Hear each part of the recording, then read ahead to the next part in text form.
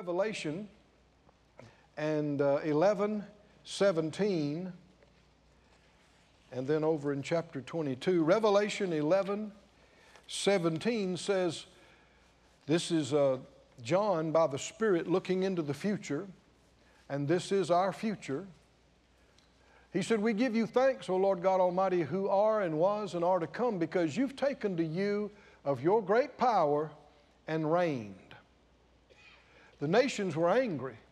Your wrath is come in the time of the dead, that they should be judged, and that you should give reward to your servants the prophets, and to the saints, and them that fear your name, small and great. Now, there's coming a time when what's happening now will be no more.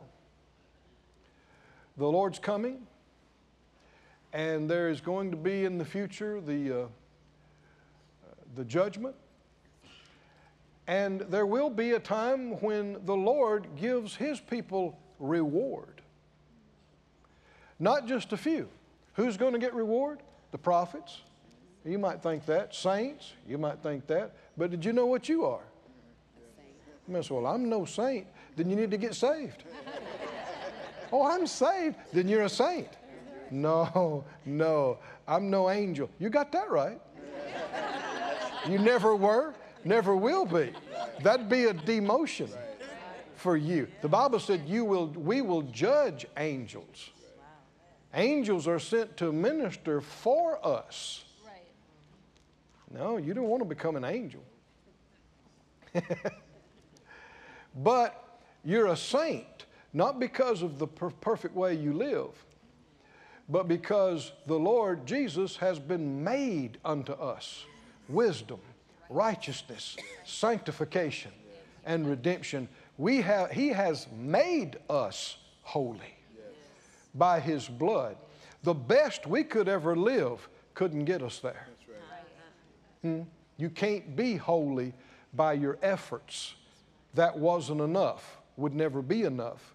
But Jesus, with His sacrifice, purchased for us, once and for all time, eternal redemption. Come on, somebody say, I've been made holy, by the blood of the Lamb. And that's what it means to be a saint. Men cannot make you a saint.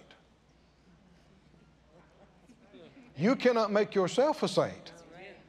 You can receive what the Lord has done for you. And if you'll notice the letters, if you don't believe you're a saint, you should stop reading most of the New Testament, because it's not to you. Have you read the beginning? To the saints at the church at Rome, to the saints in Corinth. Well, if you ain't a saint, it's not for you. No, you is one. Somebody say, I am one. You am one what? How'd you become a saint? How in the world did you become a saint? By the blood of the Lamb, you have been made. Somebody say made. That's not earned, not deserved. You have been made holy by the blood. And so he said in this verse that not just prophets, saints, and to them that fear your name, small and great. That's everybody. Go to the 22nd chapter, 22:12. Revelation 22:12, last chapter, some of the last words in the New Testament. The Lord said, behold, look, I'm coming quickly. How many believe it? Somebody said, well, that's been centuries and centuries ago. Yeah, it's quicker, sooner now than it was. Is that right? Later now than it's been. Well, and Peter talked about that in the last days. There would be scoffers who would say, look, all this time has passed and nothing's changed. In other words, He's not coming. Oh, He's coming. He's coming. Peter brings out, though, by the Spirit of God, that with the Lord, 1,000 years is like a day. So to Him, He's only been waiting a couple of days. So if He comes, how many would think if you come within a week, you came pretty quickly? Is that right? Well, that means we got another, what? 4,000 or 5,000 years? No, time with God is not like we might think. And of course, if it was just 500 years, that's too long for us. We'll live our life, we'll be out of here. But he said, I'm coming, and when he comes, he wants us to know something. My reward is with me. I'm coming. I'm coming, children. And I'm bringing you something. I got you something. I told you earlier in this series that when my brother and I were younger, my dad worked out of town. So he'd work out of town most of the week, and then he'd come in on the week. He'd come in on Friday nights. And we so looked forward to him coming in. What you laughing about? Because we wanted to see him, of course, but we knew he brought something with him. When he came, he'd stop by the foot-long chili dog place that was on the way, and he'd bring us some foot-long chili dogs. And so he was coming, but he brought something with him too. Well, the Lord said he's coming, but he's bringing something better than a chili dog. Do you believe it? Do you believe he's bringing something for you? You and me, every one of us, what? He said, I'm bringing my reward to give you with me, to give to every man according as his work shall be. Now, when I was out of the country this past fall, the Lord quickened to me what got me started on this series after I got back. And so it's good for you that I leave town once in a while. It really is. A lot of the things that I've gotten, I've been other places when the Lord gave them to me. And I didn't preach on them there, but they were for another time. And the Lord gave me this phrase. He said, I don't mean I heard a voice, but inside me very distinctly, he said, our righteousness isn't based on what we do. Our reward is based on what we do. Our righteousness, just like we were talking earlier, our holiness, our righteousness is not based on our performance or what we have done or are doing or will do. Jesus did this for us. And you just receive the free gift of grace and righteousness by faith. So our righteousness isn't based on what we do, but our reward is based on what we do. Whether we go to heaven or hell is not based on our performance down here in this life. That's just based on you receiving what Jesus did for you. You know? And you know, there's no set of heavenly scales at the so-called pearly gate with St. Peter, where you show up and he looks you up and down and they put your good works on one side of the scale and see if you got enough to get you in. That's a myth. That is not true. That has nothing to do with reality. It's not how good we are that determines us going to heaven. It's not how much you've done for the poor. It's not how much charity work you've done. It's not how kind you've been. These are all great things, but none of that determines whether you're saved or not, whether you go to heaven or not. That's entirely based on what Jesus has done. And you and I receiving that. Is that right? You got to receive it by faith for yourself. So our righteousness isn't based on what we do. But our reward that he's talking about bringing with him is based on what we do in this life.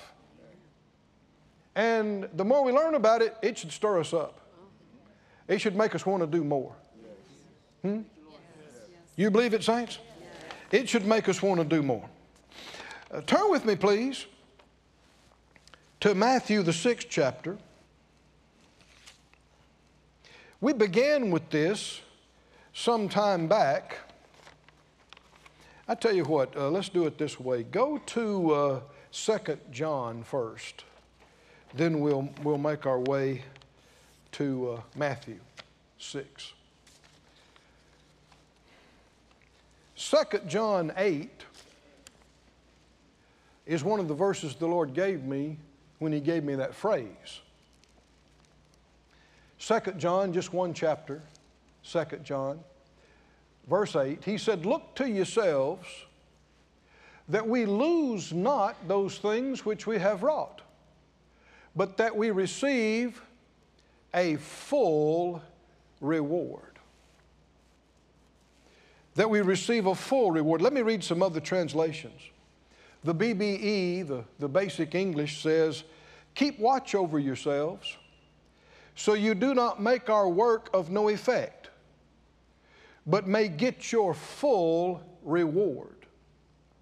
Why would he need to use the word full? Can you do things that would prevent you from getting a full reward?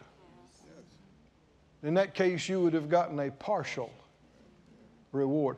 I don't care for the sound of that, do you? Who wants a partial reward? Let me see. Huh? That'd be no reward, yes, but how many would rather have a full? Is that all up to God? Apparently not. He said you need to watch yourself. So this is something that's in our court, something we have control over, that determines whether we get all the reward we should have gotten or whether we come short and receive only a partial reward. Let me read this to you from the CEV, Complete English Version says, "Be sure not to lose what we have worked for." Now, Paul's including himself in this. He's talking about the work the Lord used him to do in their lives, in planting the churches and teaching and ministering and preaching to them. He says, you don't want to lose what we have worked for to get built and accomplished. And in verse 8, CEV says, "If you do, you won't be given your full reward." You won't be given your full reward. So what's going to determine us getting our full reward? Now, we've talked about this already for, I don't know how many sessions this is now, so it's not like we hadn't touched on this before. Everything we've been talking about answers this question. But let's review just a little bit. Do you mind? Matthew 6 was one of the first passages we looked at in talking about this. I want to read it again, and let's emphasize what the difference is. Matthew 6, verse 1. And this is Jesus speaking himself. The Master told us this himself. "Take heed." Now hold on. Does that sound like the verse we just read? Huh? Take heed, or watch out, watch yourself, take heed. Help your neighbor. Look at him and say, "Watch out." Take heed. What does that mean to us?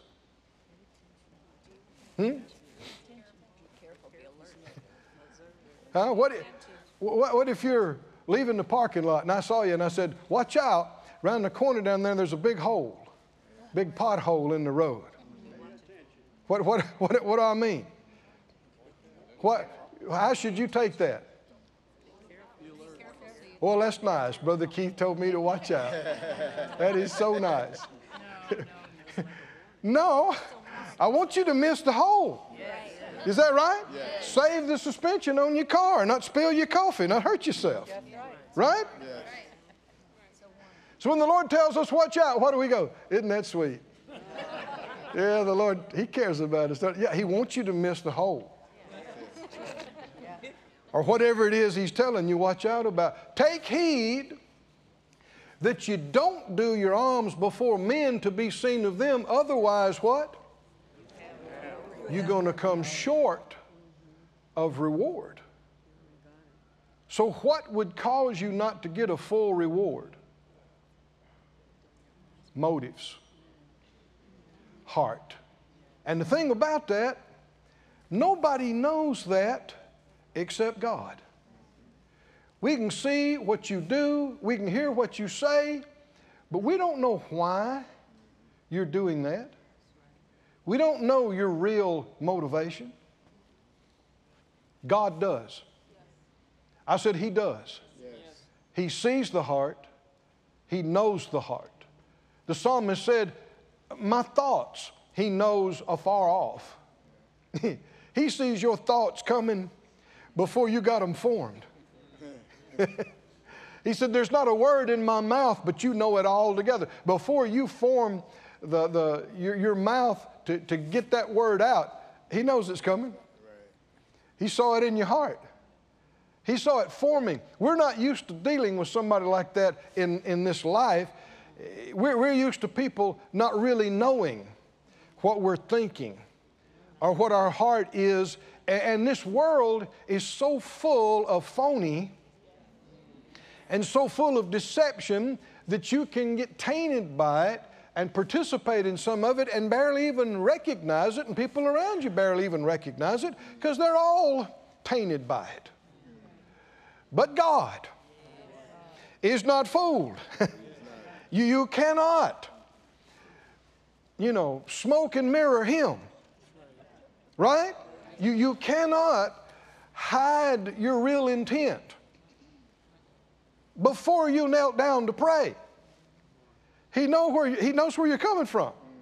He knows what you're about to say. He knows where you're about to go. And so an exercise with us should be continually, every time we open our mouth to talk to Him, every time we open our mouth to say anything about His things or pray, and it should affect our dealings with each other, we should exercise ourselves to be completely sincere,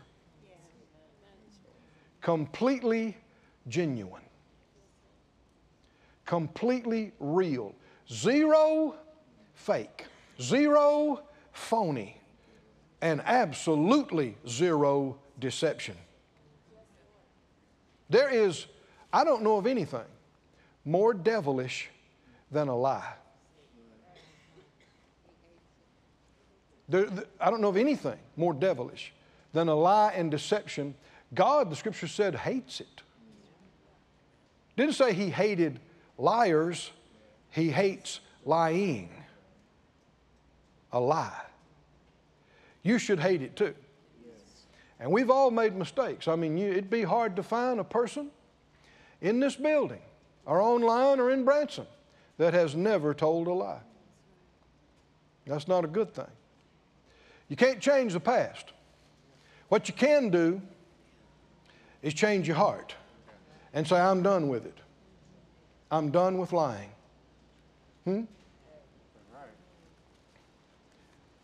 I'm done with it. Because if you practice it in business, if you practice it on the job, it's going to carry over into your personal life, into other things. And so many times people don't realize it, but because they do all this phony stuff so much, when they go to praying to God, they use a phony voice, they use a phony accent. Oh, Father. Oh, and they start using Elizabethan English. Thou art my very own. Oh, wouldest thou, couldest thou. That's not you. And if you're phony, He's not even going to hear it. He won't even pay attention to it. He won't even listen to it because He knows. You're full of baloney.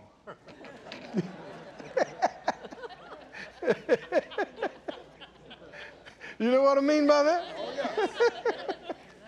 Well, I like baloney. Somebody said, okay, great. I'm not knocking baloney, but you know what I mean.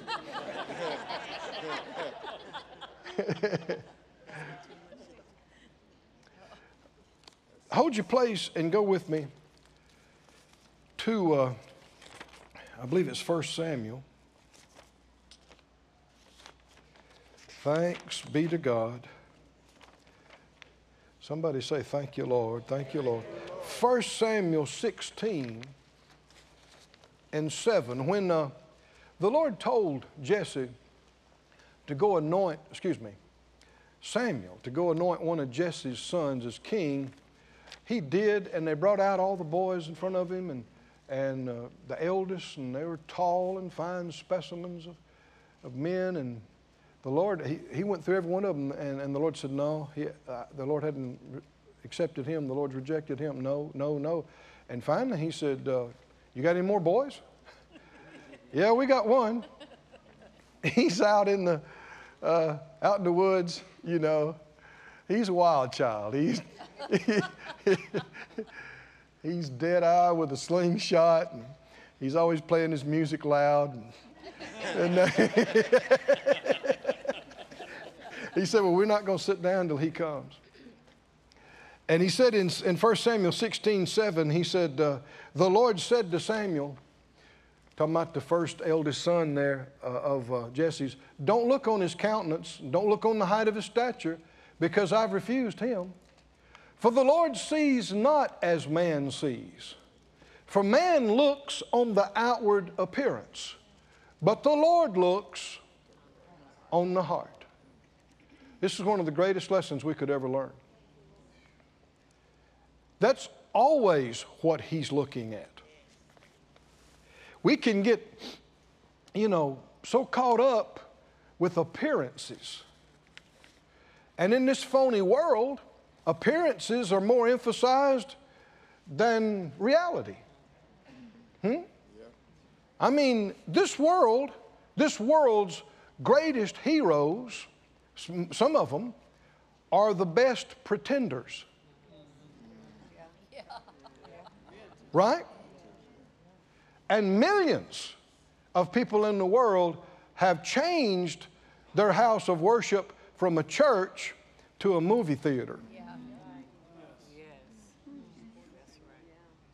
They wouldn't dare make the effort or spend a couple of hours going to church. But they on a regular basis will spend 2, 3, 4 hours in the theater. And I'm not saying you can't ever see a movie, but it shouldn't be a replacement for God. Right?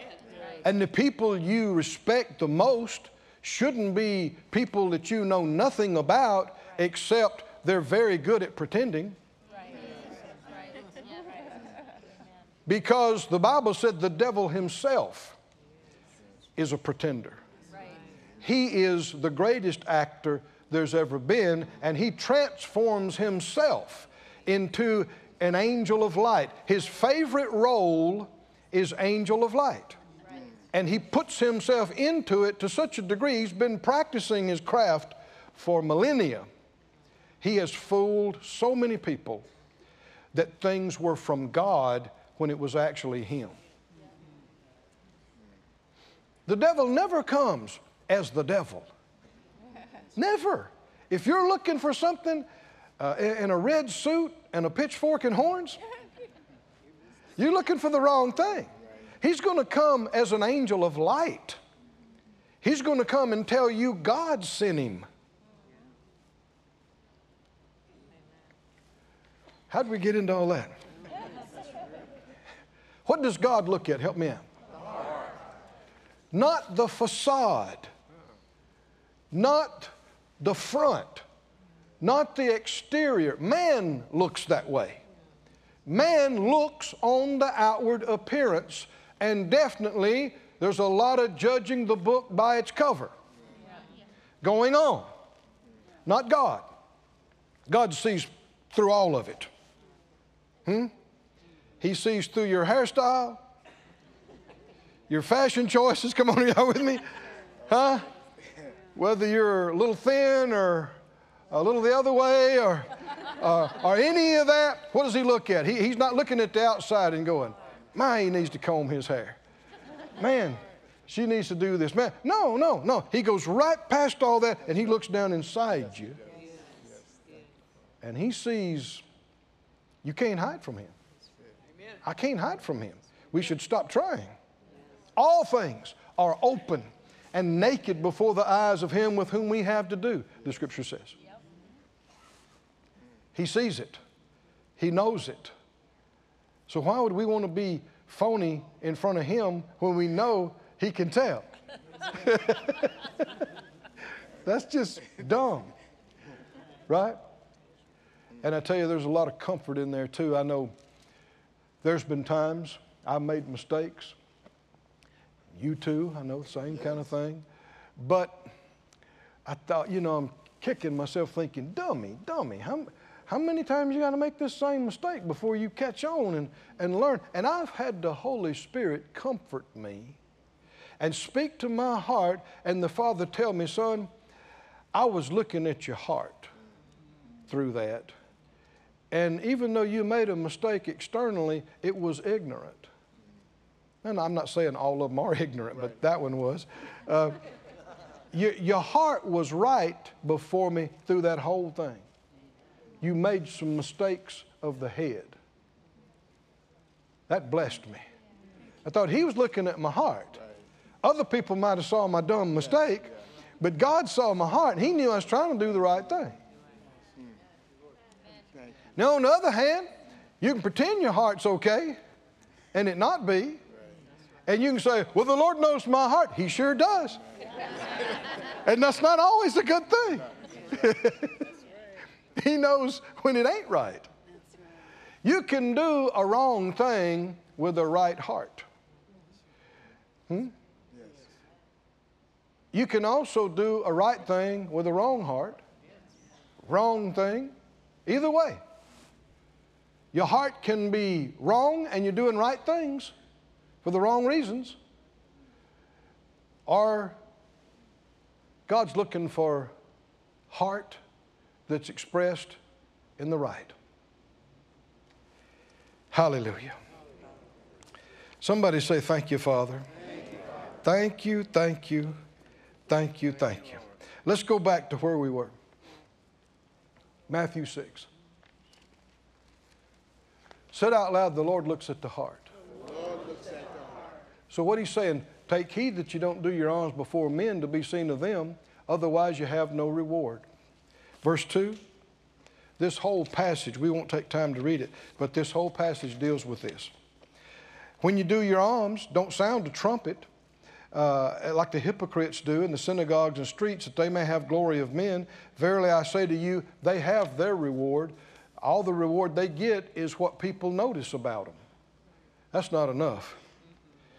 Verse 4, he said, let your alms be done in secret, and your Father who sees in secret will reward you openly. He said, verse 6, when you pray, enter your closet and pray to your Father in secret. Your Father which sees in secret shall reward you openly, as opposed to standing on the street corner and praying real loud where people can notice you. We're answering the question, what would prevent you from receiving a full reward? Doing things that were right, but the heart's not there, would prevent receiving a full reward. Because here, did you notice they gave to people in need? But he said they're not going to get any reward. Is that possible? Yes. Even give large amounts to people in need and get zero reward. Did he say it or not? Yes. If you're giving for the wrong reason, if you're just giving to be seen of men. Praying, is it possible to pray and get no reward out of it? Yeah. If you're praying just to be religious, if your heart's not there, then the reward won't be forthcoming. Hallelujah. Well, let's get more clarity on it. Go to Colossians, please.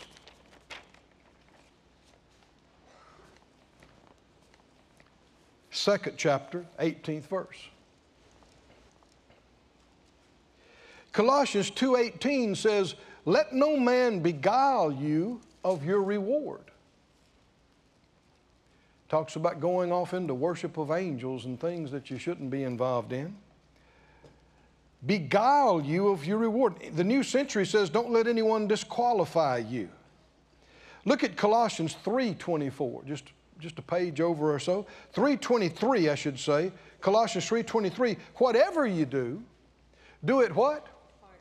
heartily as to the Lord and not to men, knowing that of the Lord you shall receive the reward. Receive what? What's connected to receiving the reward? Your heart. Do it heartily, or from the heart, or with your heart, knowing that of the Lord you'll receive the reward of the inheritance, for you serve the Lord Christ. I know when we first started the church at Branson, and then the same thing happened again when we started the church at Sarasota. There were a number of people that showed up and said they wanted to help and they wanted to do things. We had some people tell us the Lord sent them to be over our accounting department. We had never met them. And they're still not over the accounting department. And sometimes people that do have skills and do have a lot of experience, but oftentimes they've assumed because they have 20 years experience or 40 years experience that you will automatically put them in that position. Because a lot of people, the only churches they've gone to are churches that required nothing of them. And if they were willing to serve, they could do it any way they wanted to. You know, because they were just so glad that somebody is willing to serve and not try to give them any correction or direction, because they might quit and they might leave, and then we got nobody helping. That's not okay. I know the first, in Branson, the first services we had had nothing, you know. We're starting from scratch. And some people that had just come from another church, I don't know exactly what the detail was, but there were about 4 or 5 of them that could sing and play, and they said they'd be available to sing and play in our service, and it was great. So they did the first couple of services. But the next week I'm praying about how to set up the church, and the Lord spoke to my heart. He said, if you're always giving in to people, who's leading this? If you're always giving in to people, who's leading this? I thought, well, it wouldn't be me. He said, if I'd have wanted them leading it, I could have put them in the leadership place. He said, you'll be accountable to me for how this goes. If you let somebody take it the wrong direction, you'll still be accountable to me because I put you in the leadership position. I took that seriously. I pondered that week, and I thought, man, I got to watch this. And so they came to me and they said, we want to do this, and I said, no. They said, no. I said, no, I'm sorry, that's not the direction we have. Well, you could tell it didn't set well. A day or two later, the same group came back and said, well, we want to do it like this, and I said, no.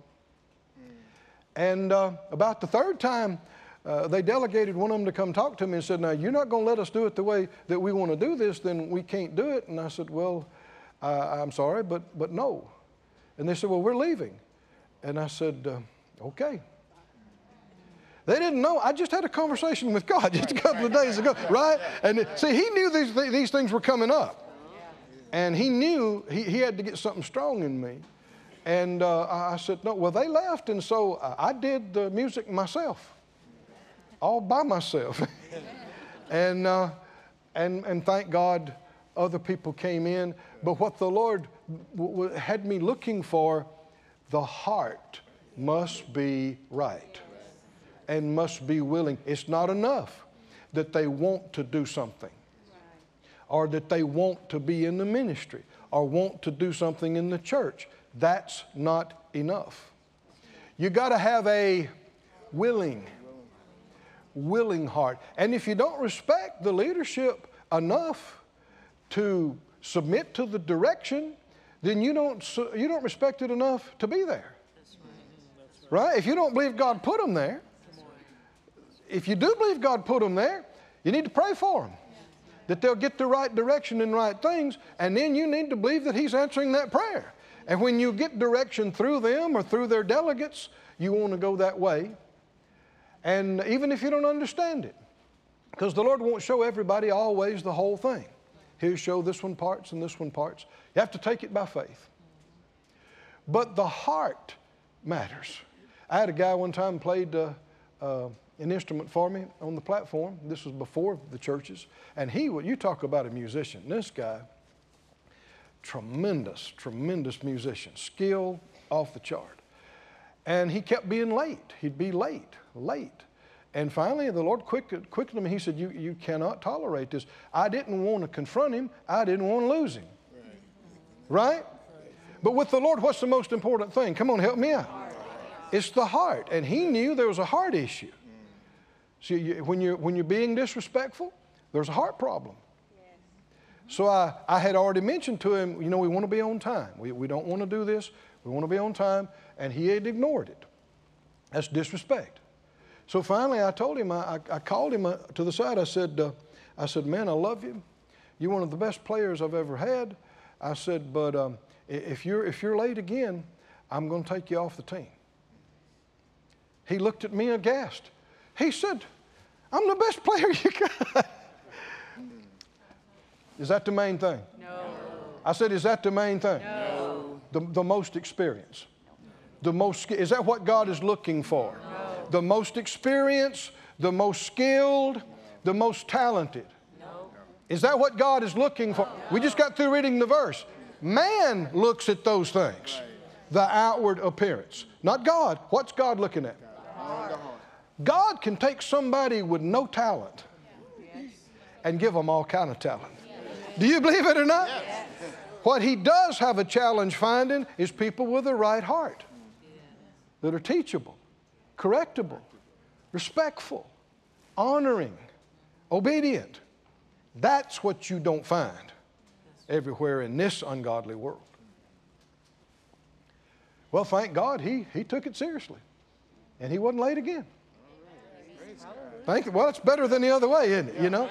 But as a leader, we must not misrepresent the Lord to people and indicate He's okay with you not making His things priority. He's okay with a sloppy job and a whatever attitude.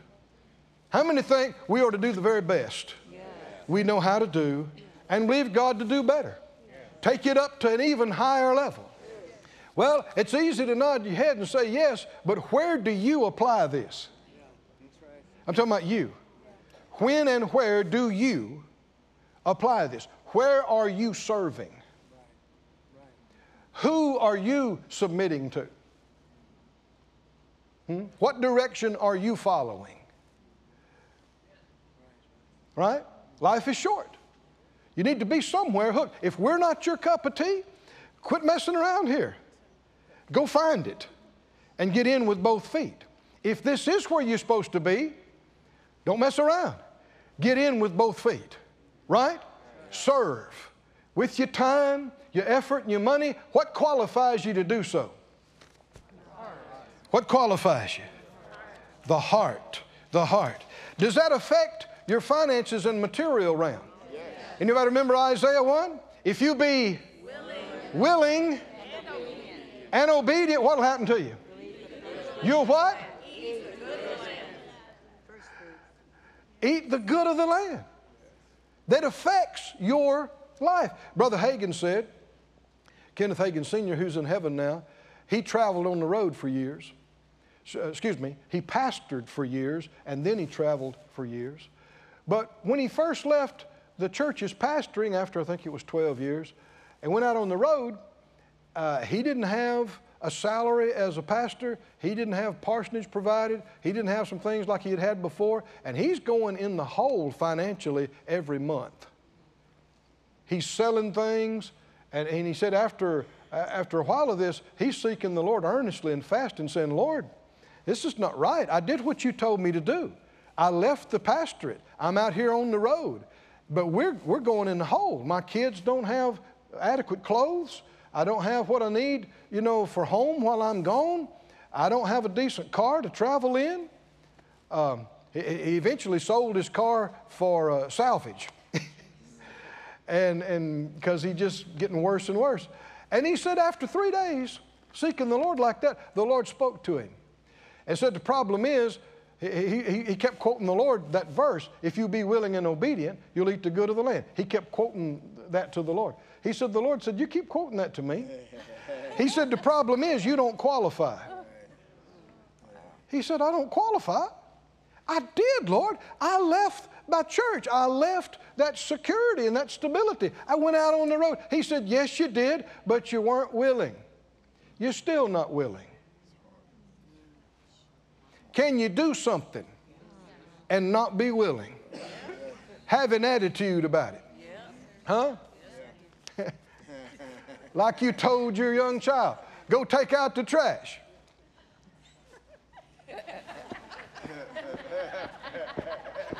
Drag it with a hole and, huh? Is it good enough that they did it? It's not. It's not with the Lord. Just because you did it is not good enough. Because what's He looking at? He's not looking for your talent, your skill, your performance. What's He looking at? He's looking at your heart. That's where your attitude comes from. Your heart. He said, you don't qualify. You're unwilling. He said, when he said it, Brother Hagin said he knew it was true. He thought, oh. He said, but I also know it don't take long to get willing. Right. he said, I made an adjustment. I said, Lord, I'm willing now. Right. I'm willing now. Yeah. You know it. The devil knows it. I'm willing. And sure enough, the Lord began to turn things around for him materially and financially. Does it make a difference? Yes, it does. It makes all the difference. All the difference. Go with me to Matthew 21. Then, I think we'll go to 1 Corinthians 9, and then it'll be lunchtime.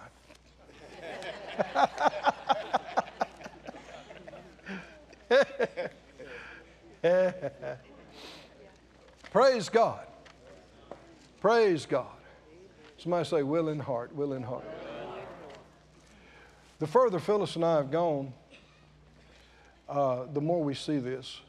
Heart attitudes are the most important thing in serving God, and that's what we're on the watch for.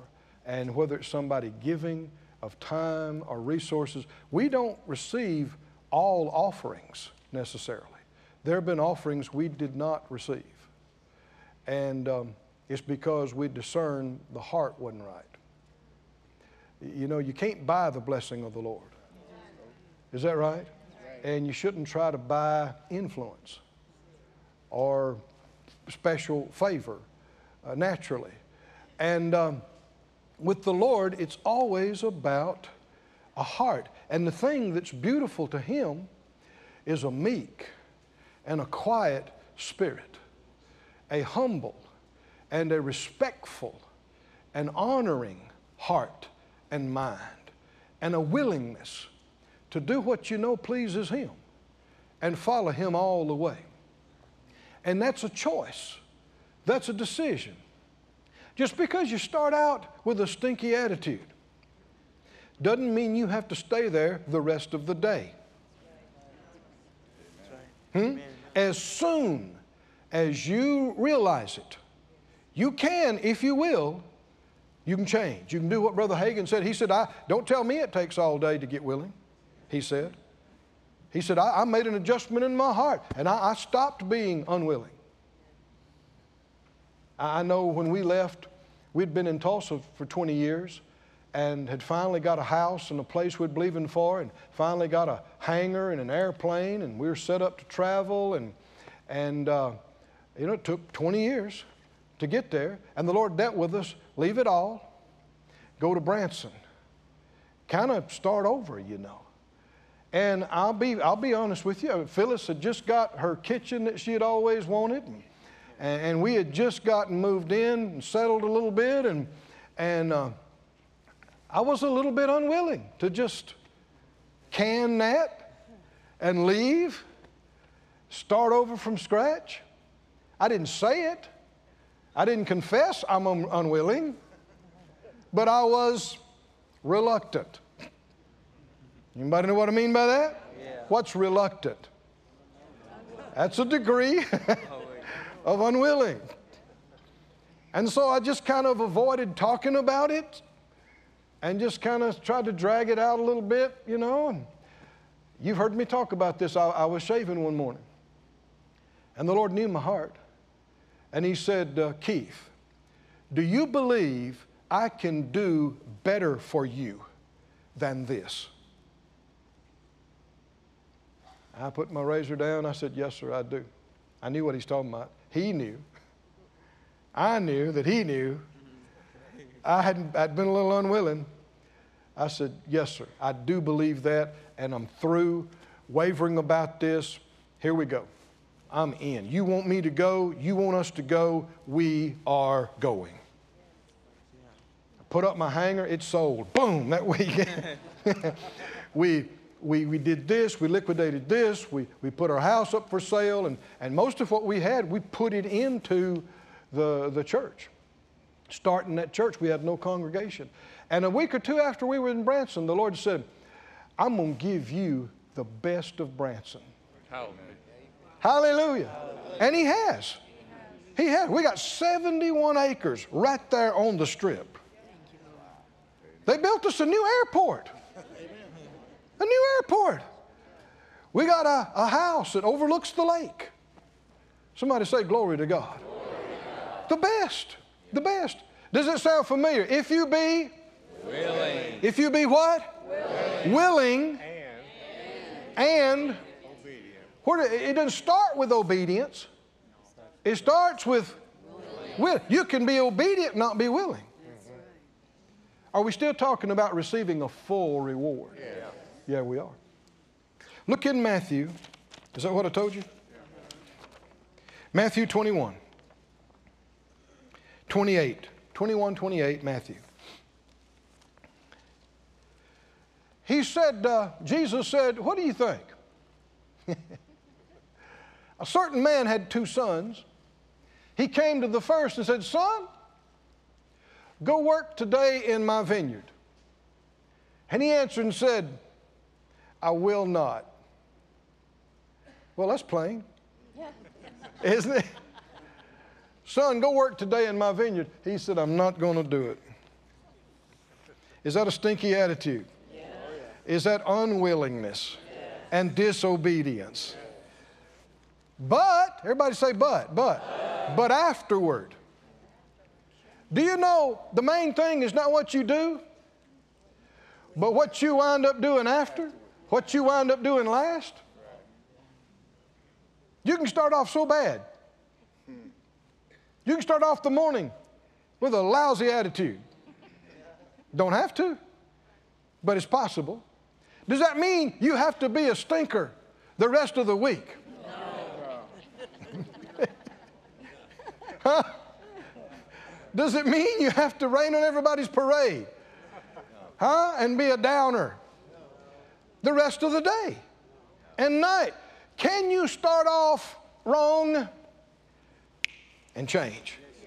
Come on, can you do it? Get it right. Afterward, he repented. Can you repent? Repent. Repent means change. And repent involves a heart change. And if the heart's changed, the actions will change. I will not, but afterward he went, he repented and he went. Verse 30. He came to the second son. He told him, same thing, go and work today in my vineyard. And he said, yes, sir, I'm going. And what? Never left. Now, what good is that? Oh, it sounds good. Huh? He committed in church. He signed up on the sheet. But then something came up. He got sleepy. Huh? He slept in. His favorite game was on. Something happened. And he just never got around to it. When did he say he's going? I'm going, sir. Sir. Sir. It's respectful. But he went not. Jesus said, verse 31, whether of these two did the will of my Father? Which one? The stinky attitude guy. Is that right? The stinky attitude. How many understand? I will not. That's rebellious, isn't it? That's defiant. That's rebellious. No, sir. No, sir, in his. He said, I will not. No, wait, you can't make me. I will not. Is the one who did the will of God, and I can say it like this, and got the full reward. Can you see this? Yes. The guy or the girl that started with a stinky attitude and a smart mouth. Huh? Don't look around, just look straight ahead. Don't look around, look straight ahead. The smart mouth. How many understand? I will not. That's smart mouth. That's attitude. That's defiance. That's rebellion. I will not. This is to your father who's in charge of the farm. He said, go work in my vineyard today. He said, I ain't going. No. But his father left. He went to go do whatever he's going to do his own thing. And his heart bothered him. His heart bothered him. He thought, I shouldn't have said that. I shouldn't have said that. I wouldn't have a house. I wouldn't have anything to play and do with if it wasn't for Daddy and this and our vineyards and our place. I repent.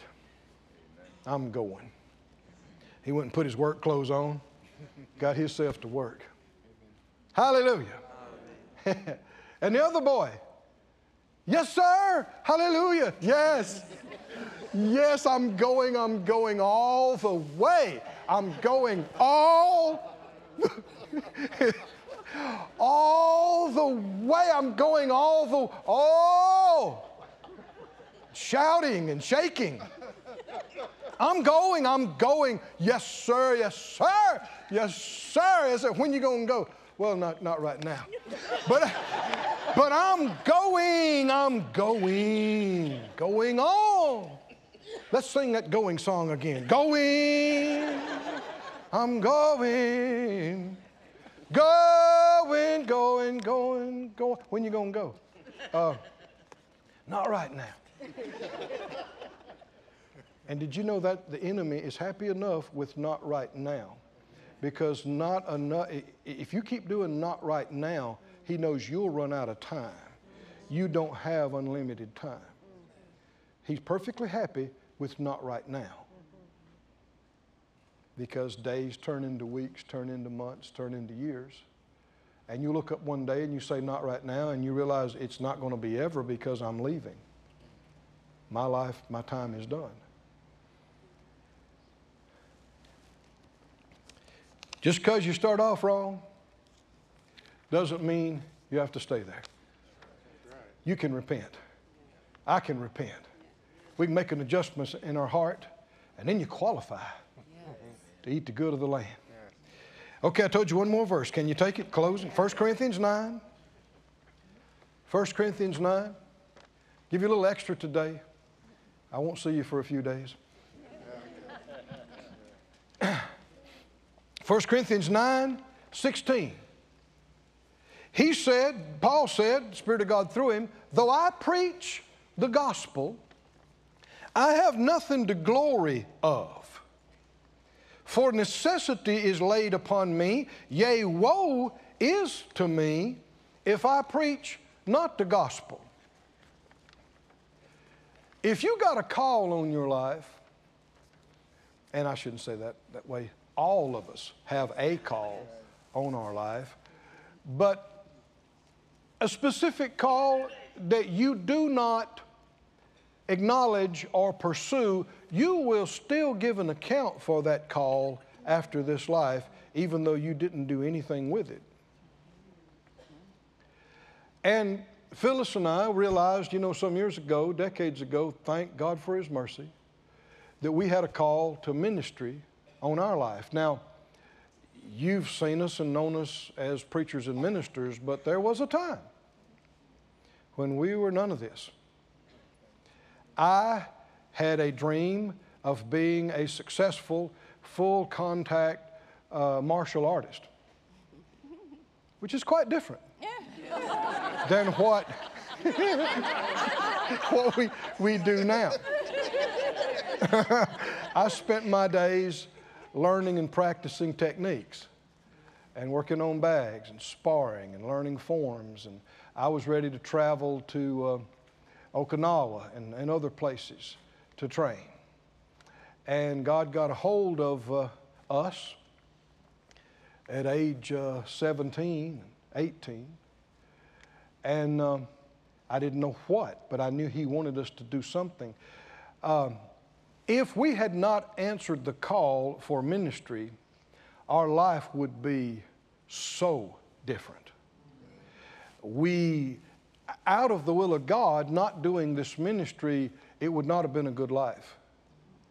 I wonder if we'd still be together or if we would be alive. There are the path of the righteous, the plan of God gets brighter and brighter. There's another path, and it's broad, and a lot of people go that way, but it leads to destruction and death. You go through all kinds of things you should have never gone through. And so he said, I got a call to preach this gospel, but it's nothing for me to brag about because necessity is laid upon me. Woe is me if I don't preach this, whether people want to hear it or not. That's one thing preachers need to realize.